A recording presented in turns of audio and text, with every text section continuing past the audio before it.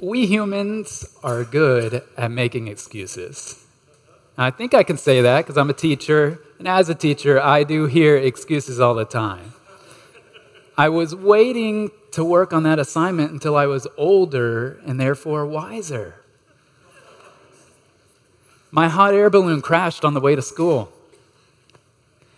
I couldn't be at class because I accidentally ate cat food instead of tuna, and I felt sick. These are just the sorts of things that you hear as a teacher. It's one of the perks of my job. I love it. We humans are good at making excuses, and some are silly, but some excuses we actually believe. If we just had more time, if we just had more money, more education, better resources, less distractions, if our circumstances were somehow different, then we'd be different. Do you ever think that way? I think that way of thinking is something we can naturally absorb, especially living in the context of a progressive city like Evanston. That word, in fact, progressive, kind of gives it away. Modern American university communities, such as our own, by and large, believe in a narrative of progress. This idea that if we study a problem long enough, and we put the right resources into the hands of the right people at the right time, and we put the right systems into place, well, then we can really solve all the big problems of the world.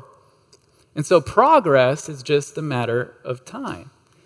It's a conceit that comes from competence. We look at the brokenness of this world around us, and we explain it away with various circumstantial factors: shoddy parenting, systemic injustice, money, time, education. And it's as if the right mix of political activism and technological development and education could somehow get to the root of what's wrong with the world. And, there's an element of truth to that idea. Our circumstances do matter. Our environment can shape us. Those things are important. But what we're going to see today is that ultimately no amount of time, no amount of money, no amount of education can fix the human heart. And in the end, the only true solution that really gets to the root of this world's problems, it's not more funding, it's not more teaching, it's not more proven leadership, it's divine judgment. Now, that might strike you as a very controversial claim. It clashes with the progressive worldview. It might be offensive to you. But the Bible is very clear. We're going to see today that ultimately, in the end, all the disorder and injustice and the crime that we see in this world, it's not going to be rehabilitated or reformed or relabeled. It's going to be conquered and punished. A God of love cannot let sin linger. And that's the only solution to the problems of the world that we see today. Ultimately, when we want to get down to the root of what is wrong with this world, only divine judgment can get to the bottom of things. And that's what we're going to see in Scripture today. Let me just set a little bit of the context before we turn to our passage. At EBF, these last few months, we've been studying the book of Revelation together.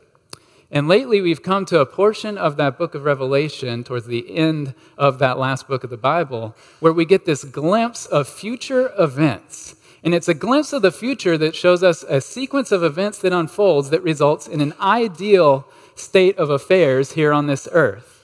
In Revelation chapter 19 and then into Revelation chapter 20, we see the nations that are warring against the Messiah, they are conquered. These two enemies of God's people, the beast and the false prophet, they are rounded up and thrown into the lake of fire. Satan is bound with this big chain, and he's placed into prison. And then the Messiah comes and he reigns on earth as the King of Kings and the Lord of Lords with his people for 1,000 years. It's an ideal state of affairs on this earth, what biblical scholars refer to as the millennial reign of Christ, or the millennium, where you have this righteous ruler reigning over the nations without any resistance. Jesus is on the throne. The nations are populated with resurrected saints and the offspring of these faithful believers who had stood by the Lord at this great battle in Revelation 19. Every circumstantial factor that you could imagine was just right for people to respond faithfully to God and for there to be human flourishing. And today, we are going to be looking at what happens at the end of the millennial reign of Christ. What do the nations do at the end of Christ's 1,000-year rule over the nations? And how does God then respond? That's what we're going to be looking at today. The story starts in Revelation chapter 20, verse 7. So if you have your Bibles, please go ahead. Turn with me to Revelation 20, verse 7, and let's start looking at the picture that unfolds there. What do the nations do at the end of the millennium, and how does God respond? Revelation 20, verse 7. Let's start by looking at what the nations do at the end of the reign of Christ. Read with me. And when the 1,000 years are ended, Satan will be released from his prison and will come out to deceive the nations. They're at the four corners of the earth, Gog and Magog, to gather them for battle. Their number is like the sand of the sea. And they marched up over the broad plain of the earth and surrounded the camp of the saints and the beloved city. Let's stop right there. So at the end of 1,000 years of the Messianic kingdom, at the end of the millennium, Satan is going to be released from prison, and the nations are going to turn their backs on God and gather together to make war against the Messiah and against God's people. That's the picture that we see unfolding here in this text. The nations rebelling against the Lord and making war against his people. Now, think about that for just a second and the implications of this picture. What does this picture tell us about the condition of the human heart? We got to remember the context. This is after the millennium, after 1,000 years, where every circumstantial factor on earth was just right for people to respond positively to God. In the millennium, the government is going to be the best, the most just, the most equitable government you could imagine. In the millennium, all the disorder and chaos and injustice that we see around us in this world right now, it is going to drastically subside. There will be no famines, no wars, apparently no natural disasters, very little sickness. People are going to live long and very healthy lives. And it's going to be that way, not just for a decade or two, but for 1,000 years. Imagine all of the progress that's going to take place over that time. I mean, can you just imagine what would happen in the world, what this world might look like if for 1,000 years, all of us could spend all of our time and energy, all of our resources on good stuff? You know, I mean, right now, so much of our time, so much of our money, so much of our energy and thought attention goes to dealing with the realities of living in a sinful world that all around us, it's falling apart, right?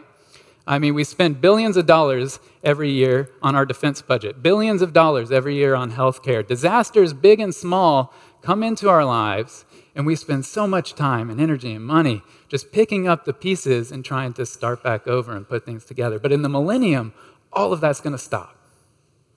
It's hard to imagine, but we are going to be spending so much less of our time, our energy, our money on dealing with sin.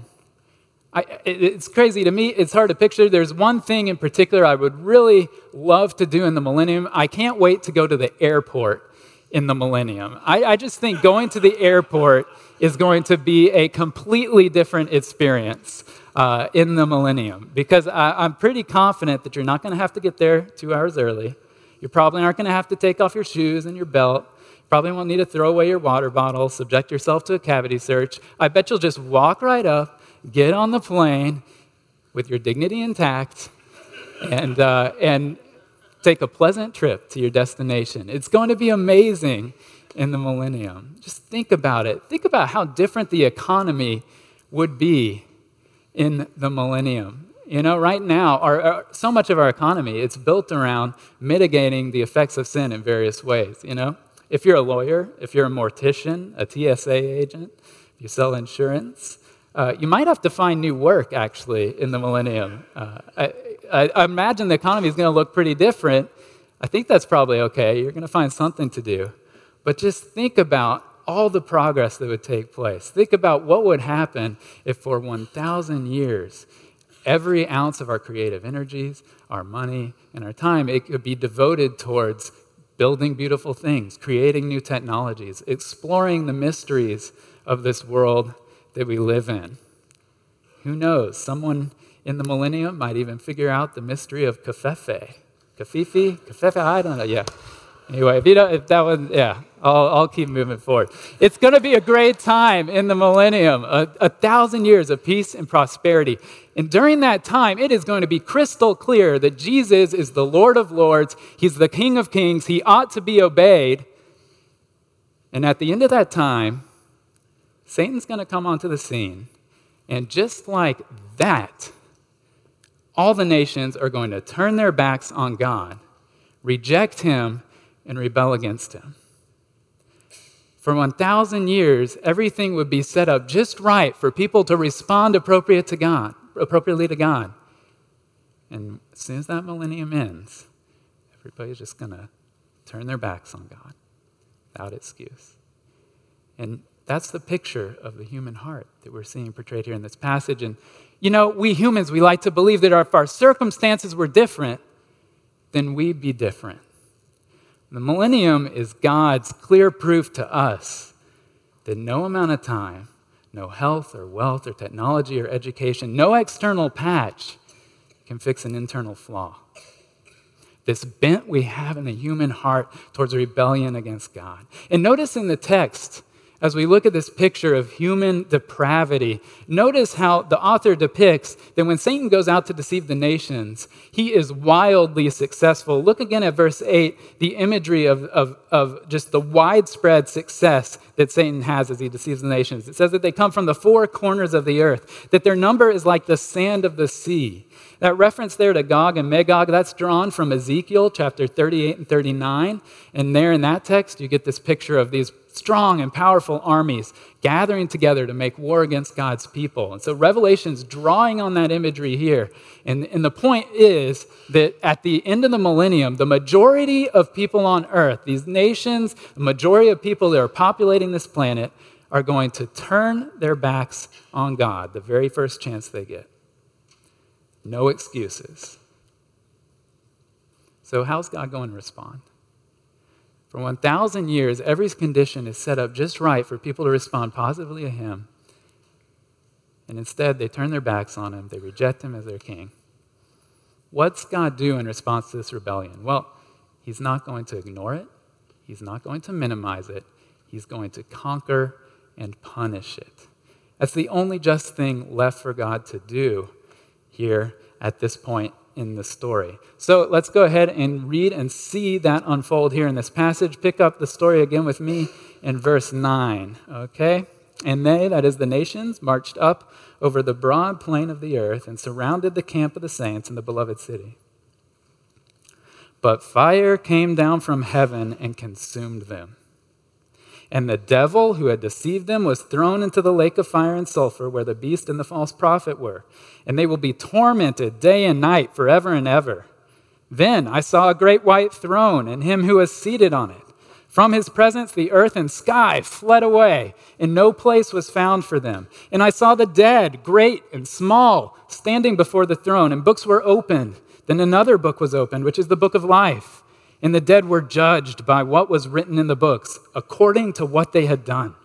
And the sea gave up the dead who were in it. Death and Hades gave up the dead who were in them. And they were judged, each one of them according to what they had done. Then death and Hades were thrown into the lake of fire. This is the second death, the lake of fire. And if anyone's name was not found written in the book of life, he was thrown into the lake of fire. What we have here is a picture of God's final judgment. And in this text, God's judgment, that final judgment, is methodical, it's exhaustive, it's complete, and it's completely just, because as we've just seen, no other solution can really get at the heart, the root of what's wrong with this world. I just want to point out a few things here in the passage that we just read about God's final judgment. First of all, I want you to see and take note that God's judgment here is depicted as this methodical and exhaustive sequence of divine actions against sin. Okay, the passage depicts a whole series of actions that God is going to take, and in the end of that series, every last trace of sin and its sources and its effects in this world have been dealt with, okay? It's actually a very impressive picture. If you were to break it down into components, there are actually 5 steps to God's judgment here in this passage. First, God judges the nations in verse 9. Then God judges the devil in verse 10. The physical universe itself, earth and sky, in verse 11. Verses 12 and 13, you get the judgment of every soul throughout all of human history. And then finally, in verses 14 and 15, the last enemy, death and Hades itself, faces the judgment and is thrown into the lake of fire. 5 steps, and by the end of that sequence, we have seen God systematically purge the entire created order of every last trace of all of sin throughout history, and every last trace of sin's effects, every last trace of sin's sources. It's the judgment of God depicted in all of its terrifying and beautiful fury. You know, right now, a lot of us, at least some of us, when we feel uncomfortable about this concept of judgment, part of why we might feel uncomfortable is because presently when we look around at the world around us, judgment seems haphazard. It seems inconsistent. Whether you're talking about God's direct hand of judgment or the judgment that you see exercised by authorities out in the world. You know, some sins get punished, but then other people do all sorts of crimes and injustices, and they seem to get away with it. And so justice right now seems elusive, and judgment is exercised in this haphazard, inconsistent way. It doesn't seem fair. And so sometimes we can kind of be like siblings in the backseat of a car. You know, we're pointing the finger, and then we're just crying out against the idea that we should be punished when it just seems like dad's playing favorites. But there is going to come a time when God will completely and exhaustively exercise his justice with perfect consistency. And every last trace of sin throughout all of history, every last trace of its sources and its effects is going to receive the exact punishment that it deserves. There is something deep down inside that is profoundly satisfying about this picture of God's future judgment that we have here in this text. As we live in the midst of a world where injustice reigns, all around us, the world is crying out for justice. And the great hope of this passage is that one day God will completely and exhaustively answer that cry. It's this exhaustive purging that finally gets at the root of what we all know is really what's wrong with this world. A couple other things I want to point out to you about the judgment here in this passage. The next thing I want to say is notice here in the text that you are a part of this story. Okay, this judgment is a judgment that is universal. Each and every one of us is going to stand before God's throne of judgment one day. Look again at verse 12. And I saw the dead, great and small, standing before the throne. And books were opened, and another book was opened, which is the book of life. And the dead were judged by what was written in the books, according to what they had done. And the sea gave up the dead who were in it. Death and Hades gave up the dead who were in them.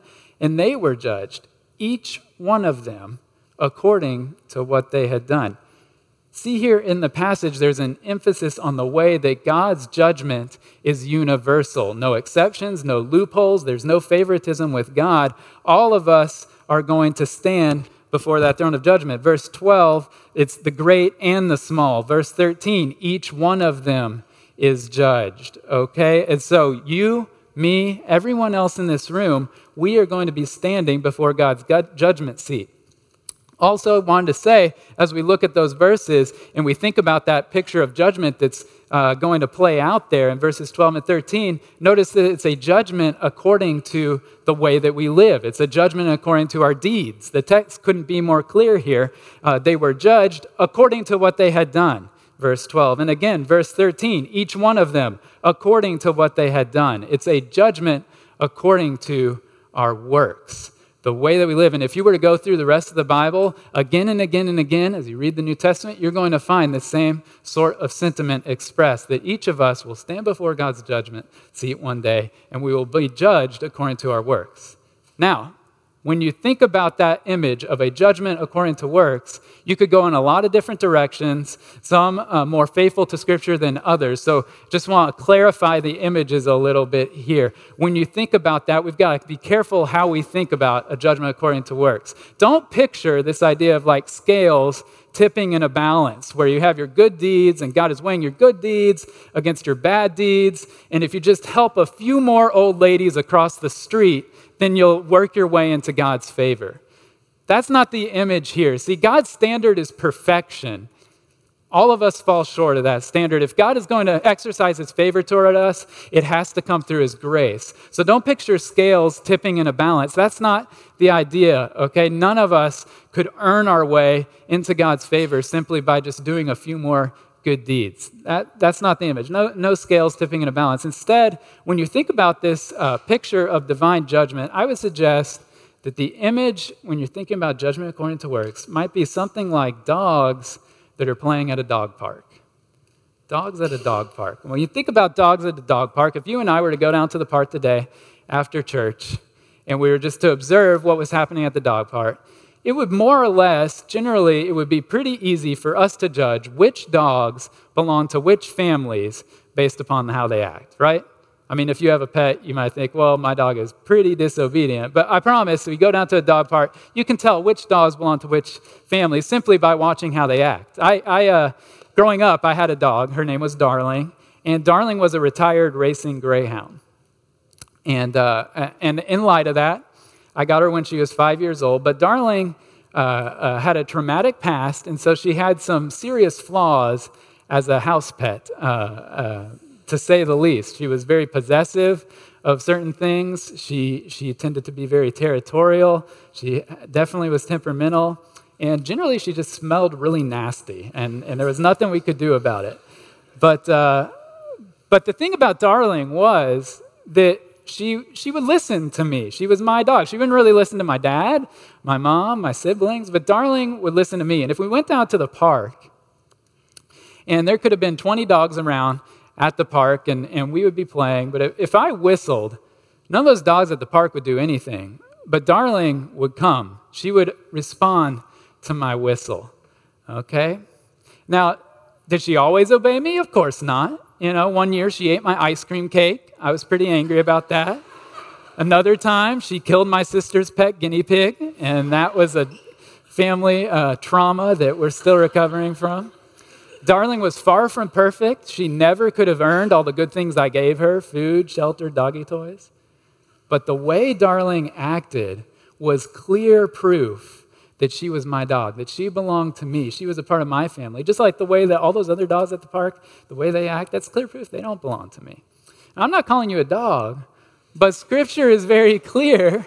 Scripture is very clear that the way you act, how you treat people, the way you speak, the things that you do in your life, they make it evident whether you belong to God or not. See, if Jesus is really your king, you're going to respond to his whistle. You're going to do what he commands. Not perfectly, of course, but still there's going to be clear proof that you're a part of God's family. And that's the idea in the text here. Dogs at a dog park.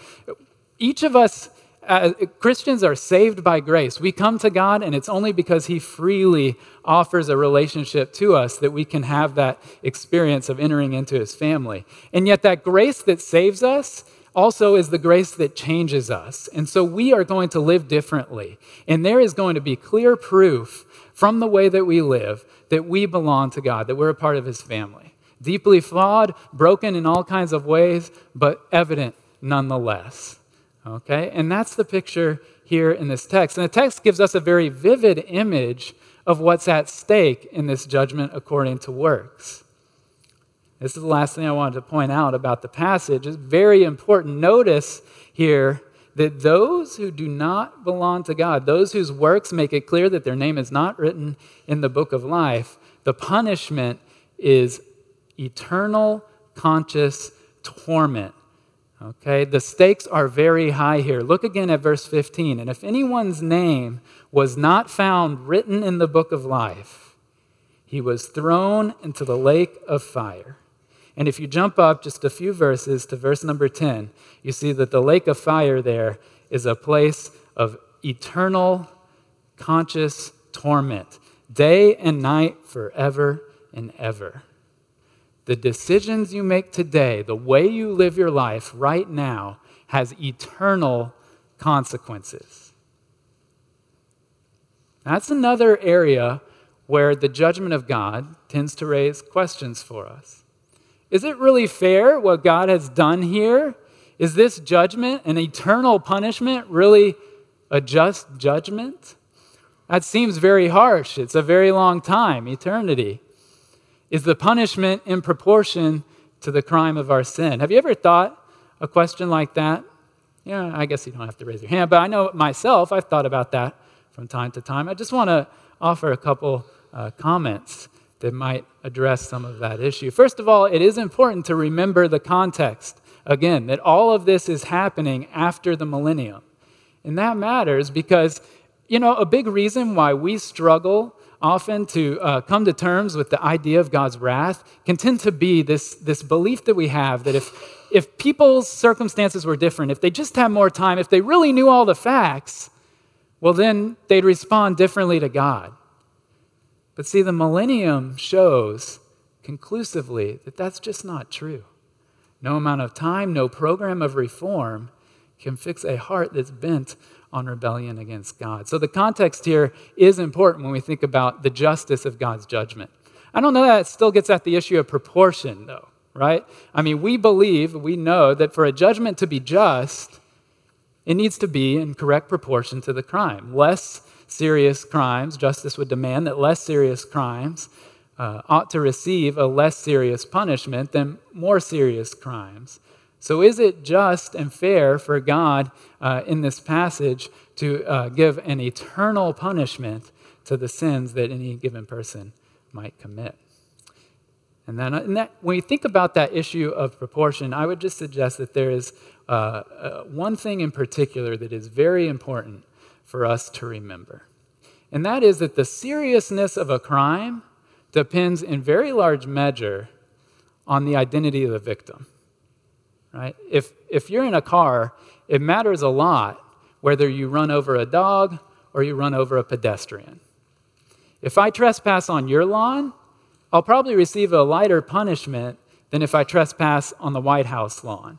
See, the seriousness of a crime depends, at least to an extent, on the identity of the victim. Now, in Scripture, it's very clear that God is the victim of our crimes. The identity of the victim is God. First and foremost, our sin is an offense against Him. And here's the deal.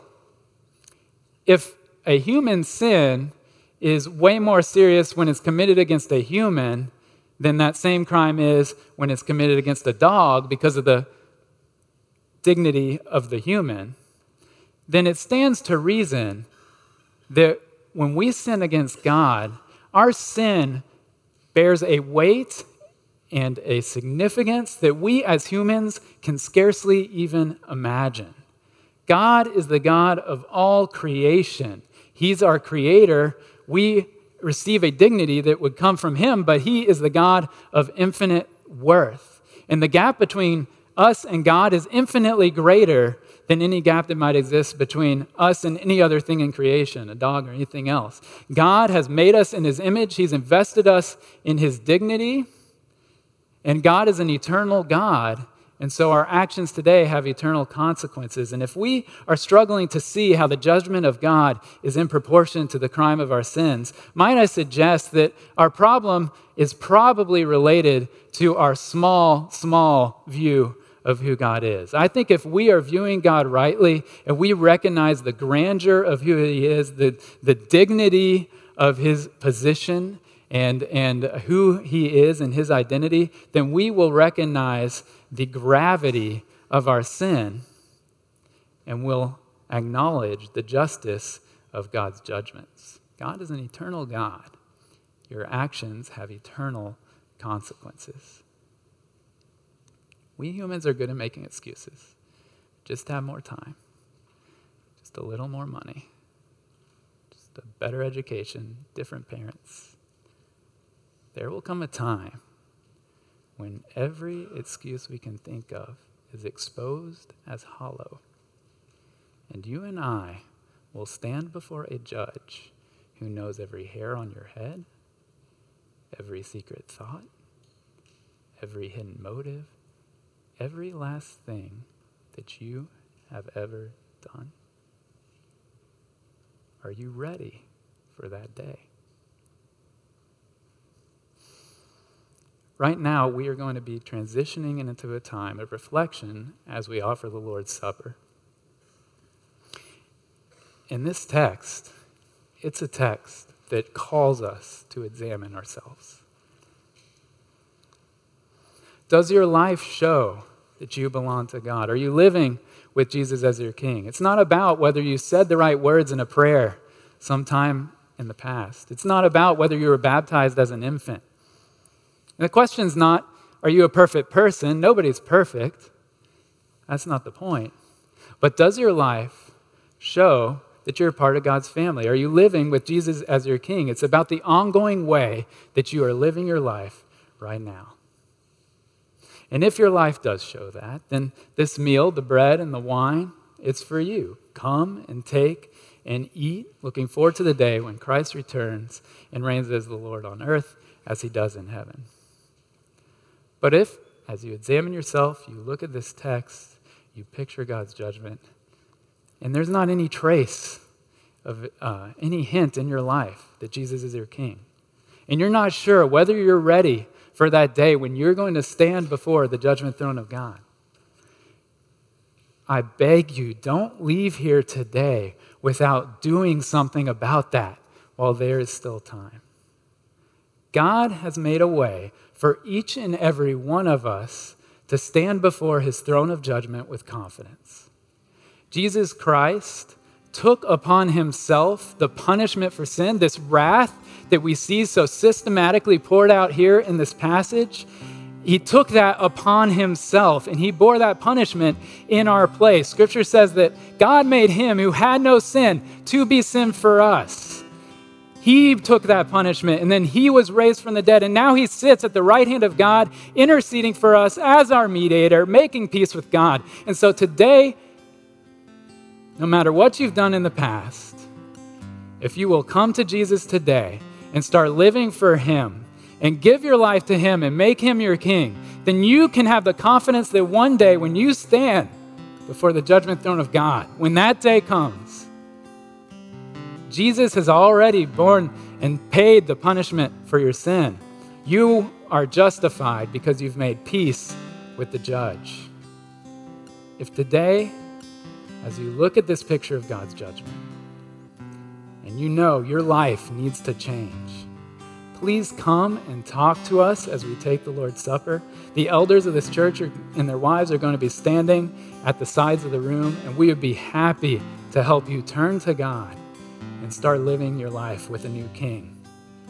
The choices you make right now, today, have eternal consequences.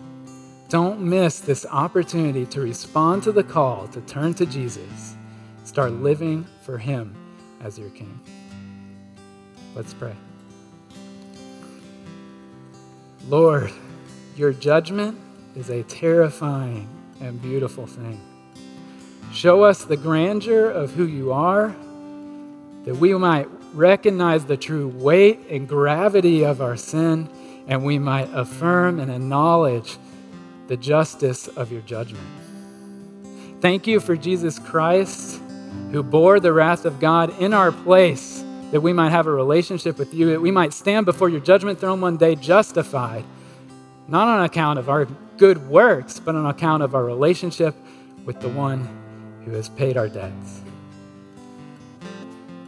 Help us to turn to Jesus, to live for him, and to encourage others with boldness to do the same.